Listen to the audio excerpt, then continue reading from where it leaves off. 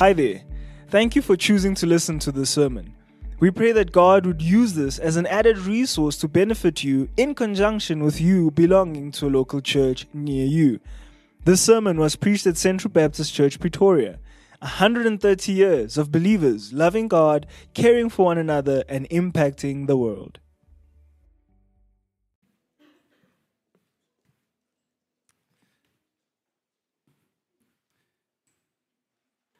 We are getting better at it. That's great. It is great. Why don't you open your Bibles to 2 Corinthians chapter 2, and we will be reading from verse 12 to verse 17.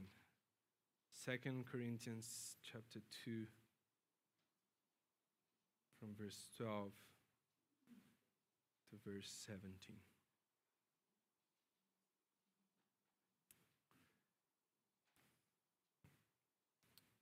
This is what the word of the Lord says. When I came to Troas to preach the gospel of Christ, even though a door was opened for me in the Lord, my spirit was not at rest because I did not find my brother Titus there. So I took leave of them and went on to Macedonia. But thanks be to God, who in Christ always leads us in triumphal procession, and through us spreads the fragrance of the knowledge of Him everywhere. For we are the aroma of Christ to God among those who are being saved and among those who are perishing. To one a fragrance from death to death, to the other a fragrance from life to life. Who is sufficient for these things? For we are not like so many peddlers of God's word, but as men of sincerity, as commissioned by God, in the sight of God, we speak in Christ. Only so far in the reading of God's word. Oh Lord, we ask you that you would please speak. Here we are, your people, and we want to hear you. We want to submit to your word. We want to be challenged and convicted by what you have to say to us. So would you please, Lord, speak to us? Would you please bless us? I ask in the precious name of Jesus. Amen. Amen. So I don't know how many of you have been part of a triumphant procession? I don't know how many of you have done of that. Now, modern days, we don't see too much of that, but I had the privilege of being part of one, and that was when back in Peru, as part of a soccer club. And in Peru, the main soccer club that is there, the most famous, is called La U, which is just the name of the soccer club. Now they from the capital. We lived in a small city called Ayacucho, and there was a tournament, and they came to play against us, and we won. We beat them good, and so after that we went on a winning procession. Now it was just in the back of a bakkie, two bakkies and a bunch of teenagers, and we're celebrating. A lot of people didn't know what is going on, but we're shouting and clapping and all of that. Now it was different from what happened to now in Buenos Aires, Argentina. If you can put the picture there, and this past December after they won the World Cup, that's a triumphant procession right there with the bus. And so this is something that occurred in ancient times when the emperor would conquer a city. They would have a triumphant procession. And there is actually archaeological and historical writings that give evidence to that. One of them is called the Ark of Titus. If you can go to the next picture. And this was the ark that was done in commemoration for the conquering of Jerusalem. After Jerusalem was conquered in AD 70. And if you go to the next picture, you see there is actually you can visibly see this is illustrating a procession, how they are showing the spoils. You see there from the city, and the emperor will be in the front, and there will be trumpets and a feast, and there will be slaves being carried around. And it was a triumphant procession. I wanted to mention this because this is what Paul had in his mind as he's writing this small section, and he kind of gets distracted from verse 1. He changes. This is kind of a bracket in his train of thought, and the first thing that though we are to walk triumphantly, the first thing I want to call our attention this morning is to the reality and the acknowledgments of disappointments. Look at verse 12. He said, "When I came to Troas to preach the gospel of Christ, even though a door was open for me in the Lord, my spirit was not at rest because I did not find my brother Titus there." Though we are victorious and triumphant in the Lord, and we'll get to that in a minute, Paul is very open and honest to acknowledge that we have disappointments. Now, we have disappointments in ministry. We have disappointments in life. He is honest to the point that he's saying, even though the Lord opened the door, he opened the door for the preaching of God's word, but yet he could not have rest. His soul was in unrest because Titus wasn't there. Now, it seems that before leaving Ephesus, Paul had apparently made an appointment to meet Titus on his return from Corinth at Troas, but Titus didn't arrive. And that distressed Paul. Eventually he does arrive, but Paul had already left. But here it also reveals Paul's pastoral heart, that he cares. He cares for Titus. He's worried about Titus. He is not afraid of just saying, I was very distressed. He expresses much emotion. He was worried. And my point here is just to say that we need to acknowledge disappointments. We need to acknowledge in life and in ministry that things don't always go our way. There was a friend of mine when I was studying at the Baptist Theological College. And he sometimes irritates the rest of us because whenever we would greet him and, how are you doing? I'm blessed.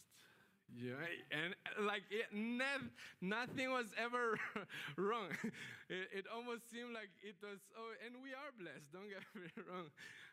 But there is a danger for us to pretend that a Christian life, a walk with the Lord as He's triumphant, that we mustn't let anything just faze us.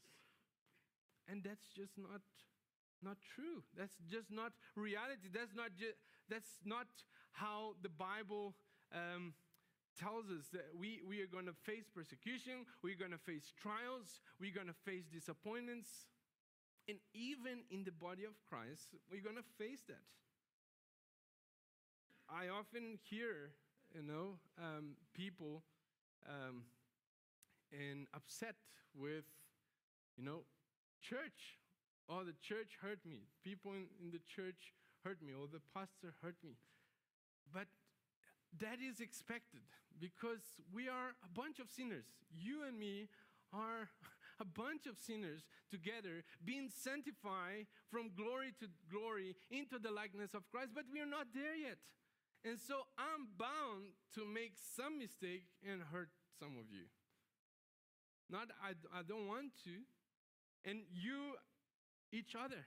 We going to sometimes disappoint each other. If you're looking to the people to make you realize whether you should be in church or not, you're always going to feel disappointed. We look to Christ. He is the perfect one. We are not. So we acknowledge this disappointment. But it is interesting, and as one theologian points out, Paul shifts from a horizontal line to a vertical line. Even in the text, we see this. Verse 12 and 13, he points out that he was not at rest and he was worried. He cared for Titus, and he's looking at Titus. He's looking at circumstances. It's a horizontal line. And then what does he do? He shifts lines. He goes to a vertical line. But thanks be to God.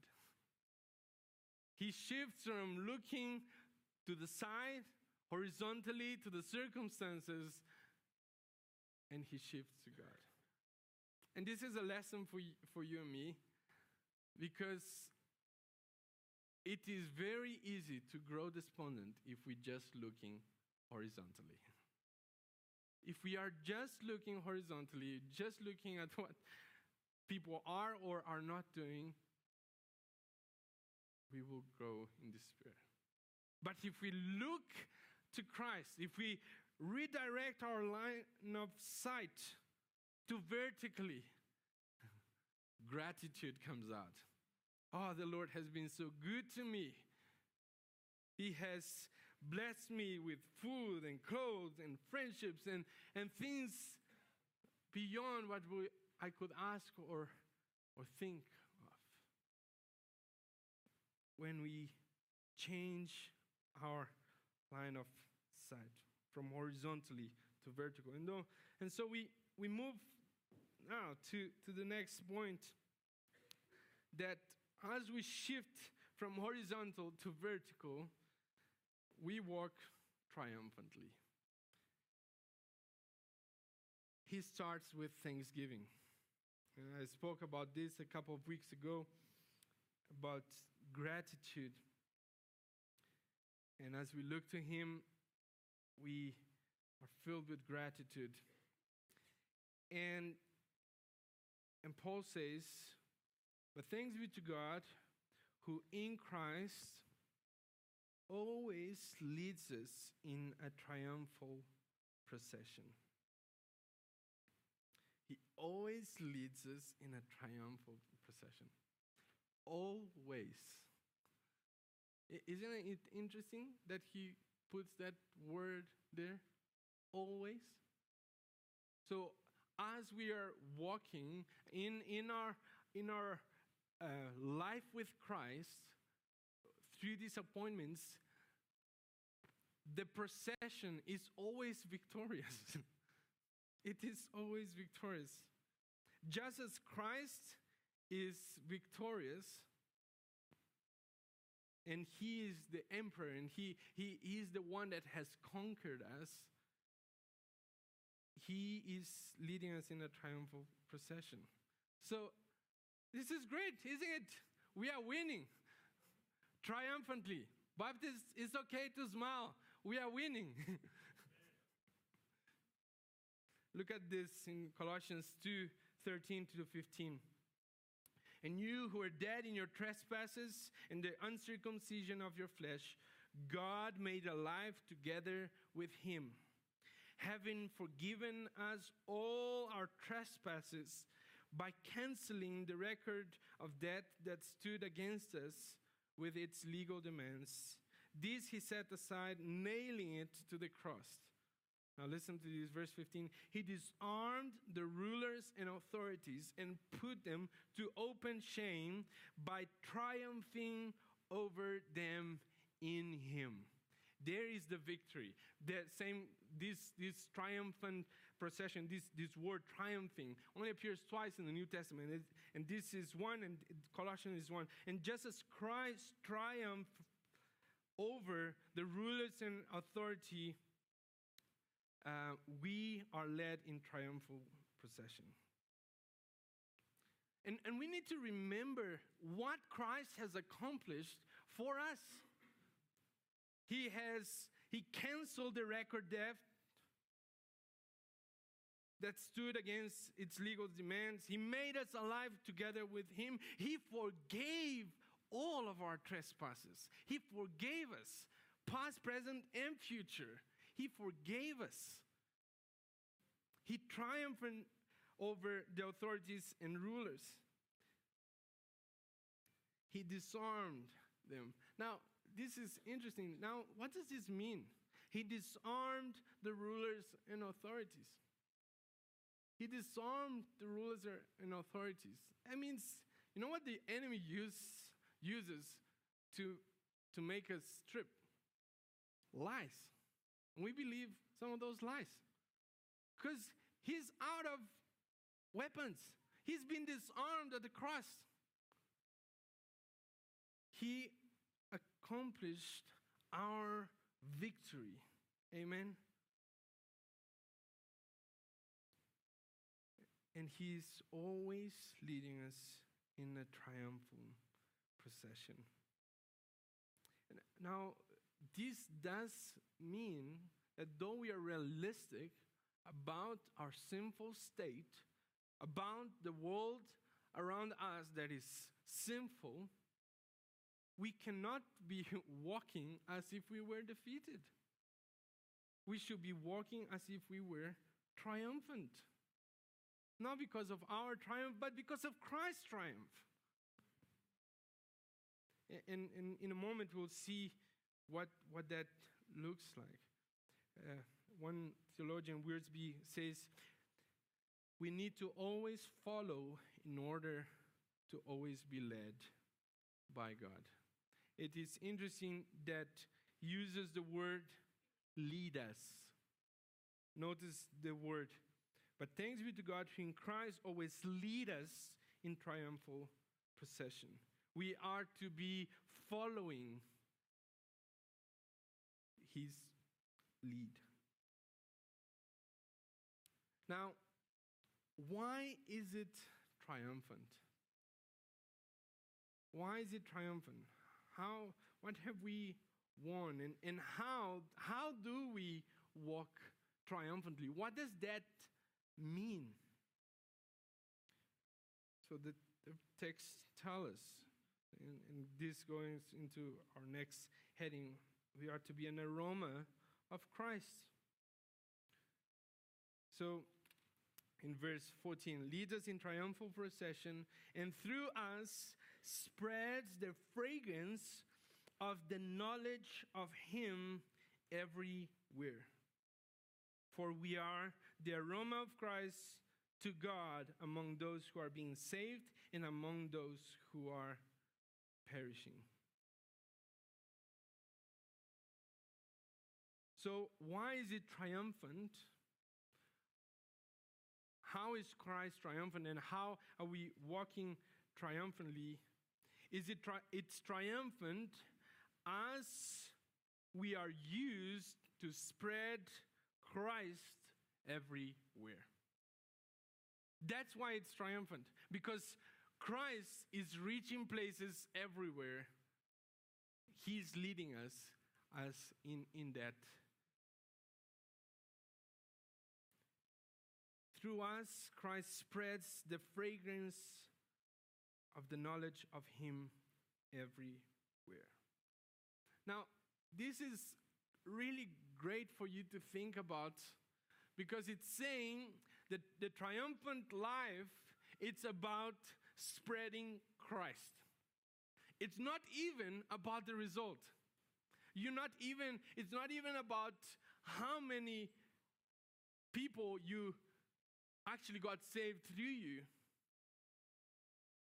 In a moment, we'll see that. It's not even about what is the end result, whether the people got saved or not.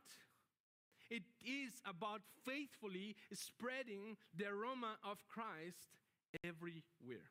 That is your task, you and I.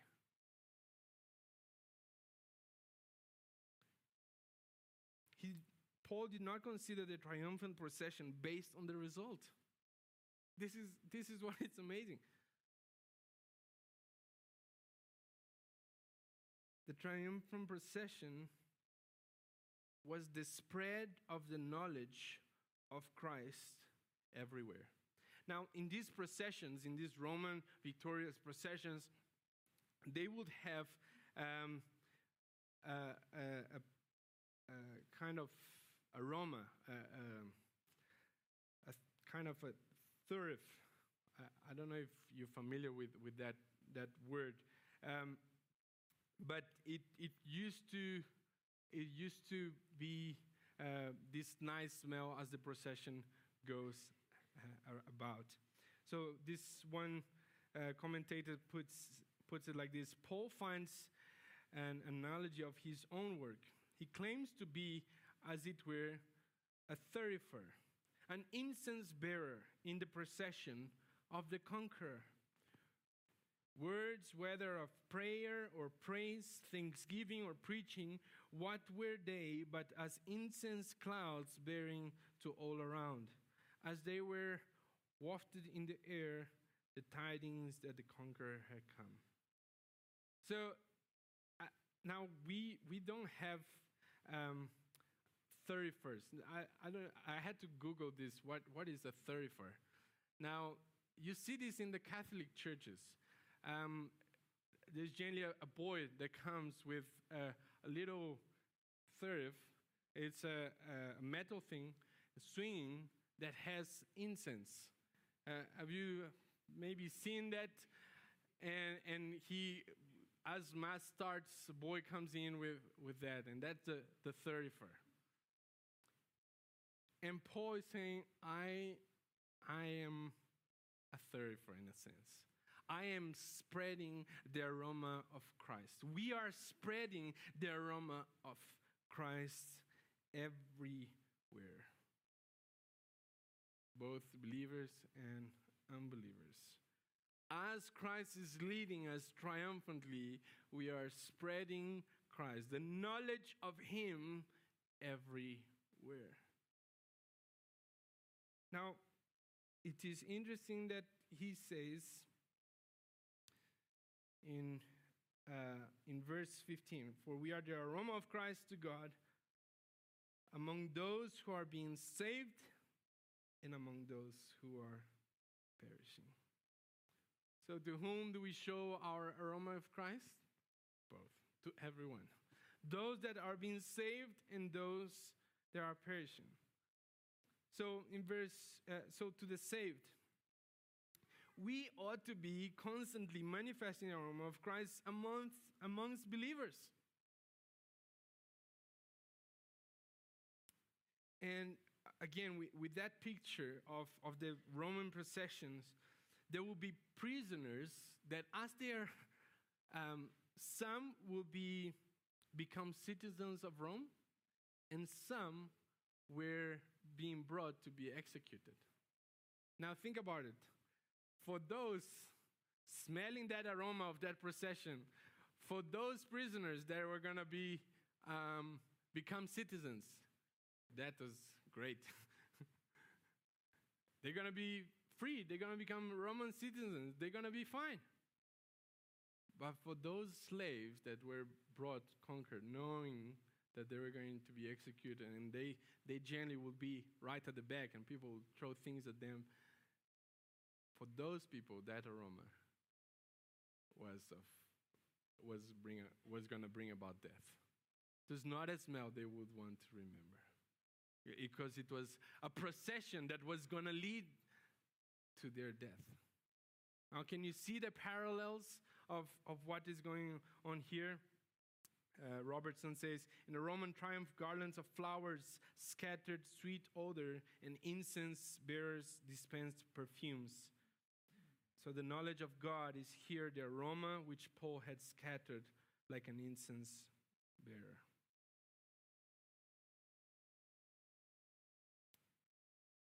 A sweet savor of Christ does not consist so much in what we do, but in our manner of doing it.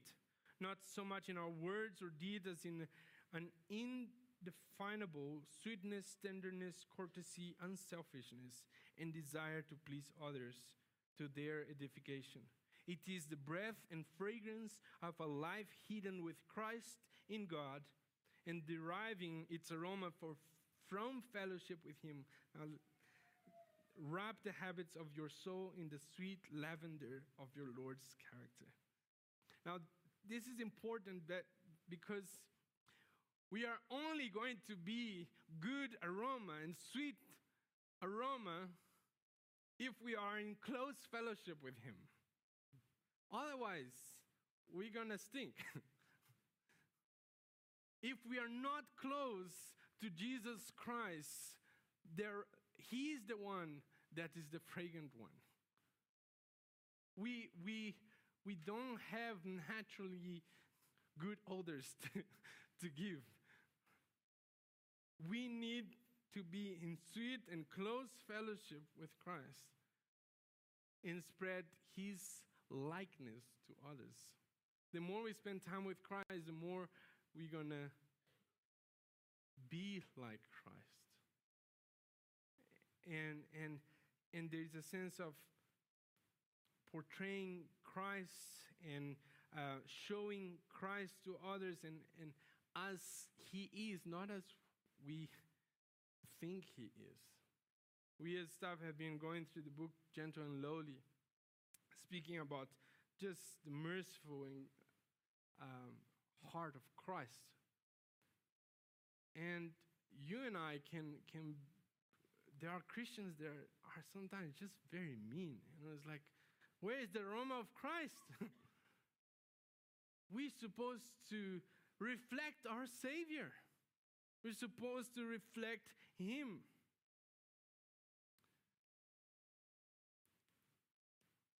And so, even amongst believers, we ought to reflect Him. Now, very practically speaking, have you ever spent some time with a brother or sister and after you leave, it's like you feel just so encouraging and you realize that time with them was life-giving, was so good. They encouraging. It was so encouraging. And you just feel boosted up. And then there are other believers that you're like, oh, feels draining. We ought to be an aroma of Christ to believers, to one another, spread Christ and be Christ-like to one another. And notice, he doesn't say just to unbelievers. He's saying to those that are being saved. In other words, those that are being in the process of being sanctified, we need to be an aroma of Christ to them. But we also ought to be an aroma of Christ to those that are perishing. And for those that are perishing, for those that reject the gospel, is a stench of death. To unbelievers, the preachers who announced the gospel were proclaiming a message of eternal doom, which would eventually be experienced in the unbelievers' destruction, out of death unto death. To those who responded in faith, the gospel preacher had brought a message which comes from Christ, the source of true life, and produces life eternal. See, there are some people that as you preach the gospel to them, their hearts will actually become hardened. They will be triggered. There are those that are perishing that as you proclaim the gospel to them and as you show them Christ, you're bringing about their own condemnation because they are rejecting the gospel of Jesus Christ. John Calvin says, such is the influence of the gospel in both respects that it either quickens or kills, not merely by its state, but by its very smell. Whatever it may be, it is never preached in vain, but has invariably an effect, either for life or for death. Now, we don't know what the end result is going to be when we preach the gospel of Jesus Christ, because we can't save people. It is not up to us. We don't have the human capability of doing that. Salvation is from the Lord. It is a supernatural work that changes hearts of stone into hearts of flesh. So we preach the gospel to everyone. There is an urgency to that. We preach the gospel to everyone. We don't know who the elect are, their identity, and so we preach the gospel to everyone. We let God do the saving. Whether those people will reject Christ and be doomed for eternal punishment, or they will receive by faith eternal life in Jesus Christ. You and me, the aroma of Christ is to be spread to every single soul, to everyone. Because the gospel is the power of God for salvation for those who believe. The gospel is the means by which people are saved. They cannot be saved without the preaching of the gospel. So if you're praying for someone to be saved, a family or a friend or someone that, a teacher or whatever, I think you must continue to pray, but they need to hear the gospel of Jesus Christ at some point in order for salvation to happen.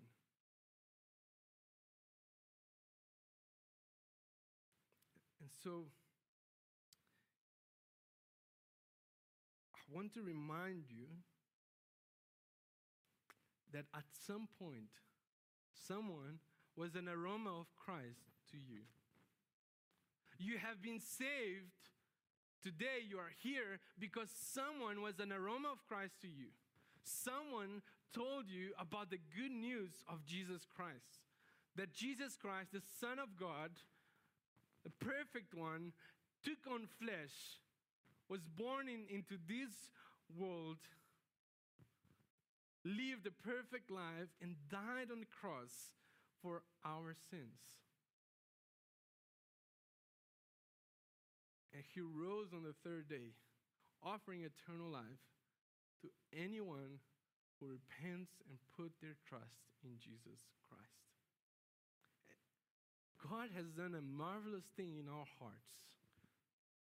And he used someone to be an aroma of Christ to you. You and I ought to be an aroma of Christ to others. See, in verse 15, for we are the aroma of Christ to God among those who are being saved and among those who are perishing. We are the aroma of Christ to both those that are being saved and those that are perishing. For those that are perishing, for them, it smells like a stench of death. But we are an aroma of Christ.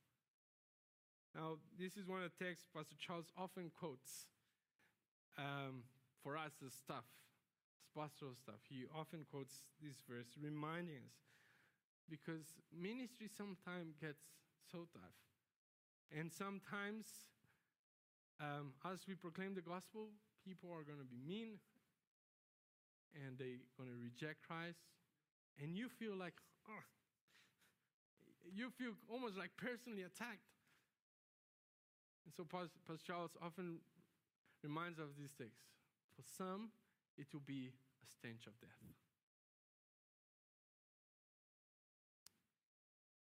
Then he moves on to one a fragrance from death to death, the other a fragrance from life to life.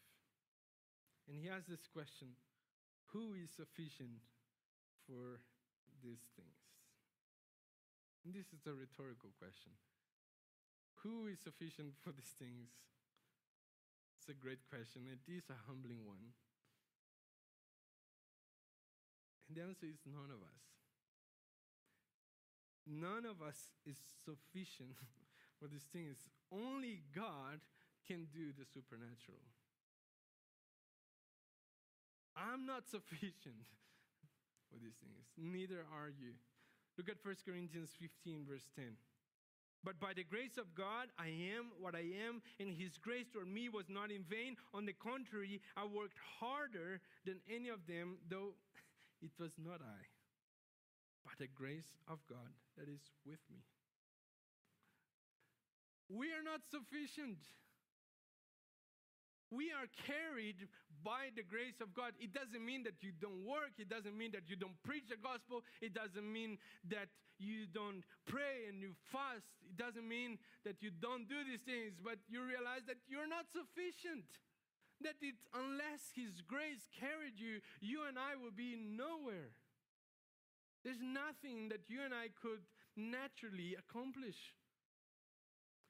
And believers, you and I need to realize and recognize that, because it is humbling. It takes away all your pride to think that you are where you are because, hey, I made the right decisions. I was wise. I did this. No, not I. The grace of God brought me to where I am today. It does not take away human responsibility, but it acknowledges that it is God who works in us, the will and to do. Philippians chapter 2. We are not sufficient. We can't do this without God. And lastly, because we are out of time, there is a right way of doing ministry, and there's a wrong way. And we ought to be doing it right. We ought to be doing it right. Look at verse 17. For we are not like so many peddlers of God's word, but as men of sincerity, as commissioned by God, in the sight of God we speak in Christ. Now this word, peddlers, it's, I was going to give you this big word, but I'll leave Mark to do those big words to you. It only appears once in the New Testament. It only appears here. And and it has two usages. Of peddling was who mixes wine with water, and one who would sell damaged goods or lighten weight for personal gain. And Paul is aware of charlatans that twisted the word of God and wanted to gain profit from it. Now, does that sound familiar? Does that sound familiar? Nothing new under the sun. Hey? The other day, I almost got a bit triggered where this televangelist is asking money for his fourth jet. We had this one, and he's showing the pictures nicely. And it's like we need to raise money for the fourth jet, better equipped. There will always be those that are twisting God's word and want to profit from it for personal gain. But Paul says, not us. We are men of sincerity. We have been commissioned by God. And in the sight of God, in other words, I'm aware that God is looking and watching what I am doing, as how I'm conducting my ministry. In the sight of God, we speak in Christ. So may the Lord help us to walk triumphantly. And great choice of songs, Jamie. This is, as we have been singing, our God is marching on. We follow him triumphantly. He has achieved the victory. Oh, may we spread the aroma of Christ everywhere in our lives, portraying Christ, how he is gentle and lowly, truthful, just. We fall short, yes, but it is by his grace we spread the aroma of Christ to everywhere, and we preach the gospel to everyone. May the Lord help us. Let us pray.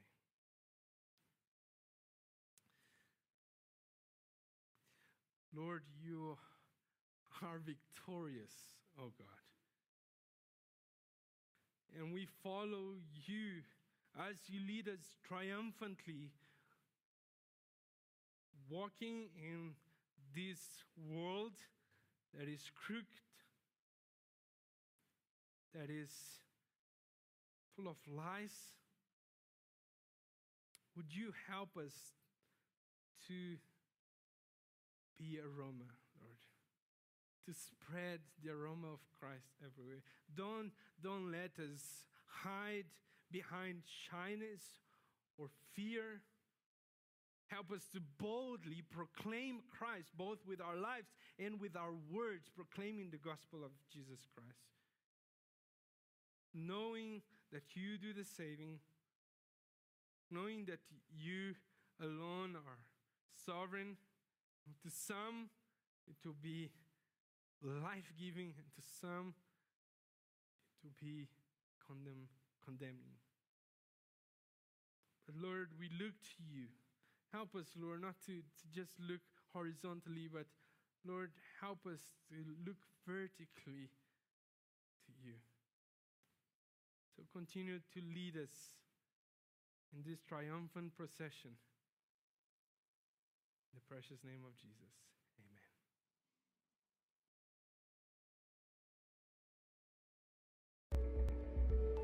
Thank you for listening to this sermon. Find out more about Central Baptist Church at www.central.org.za.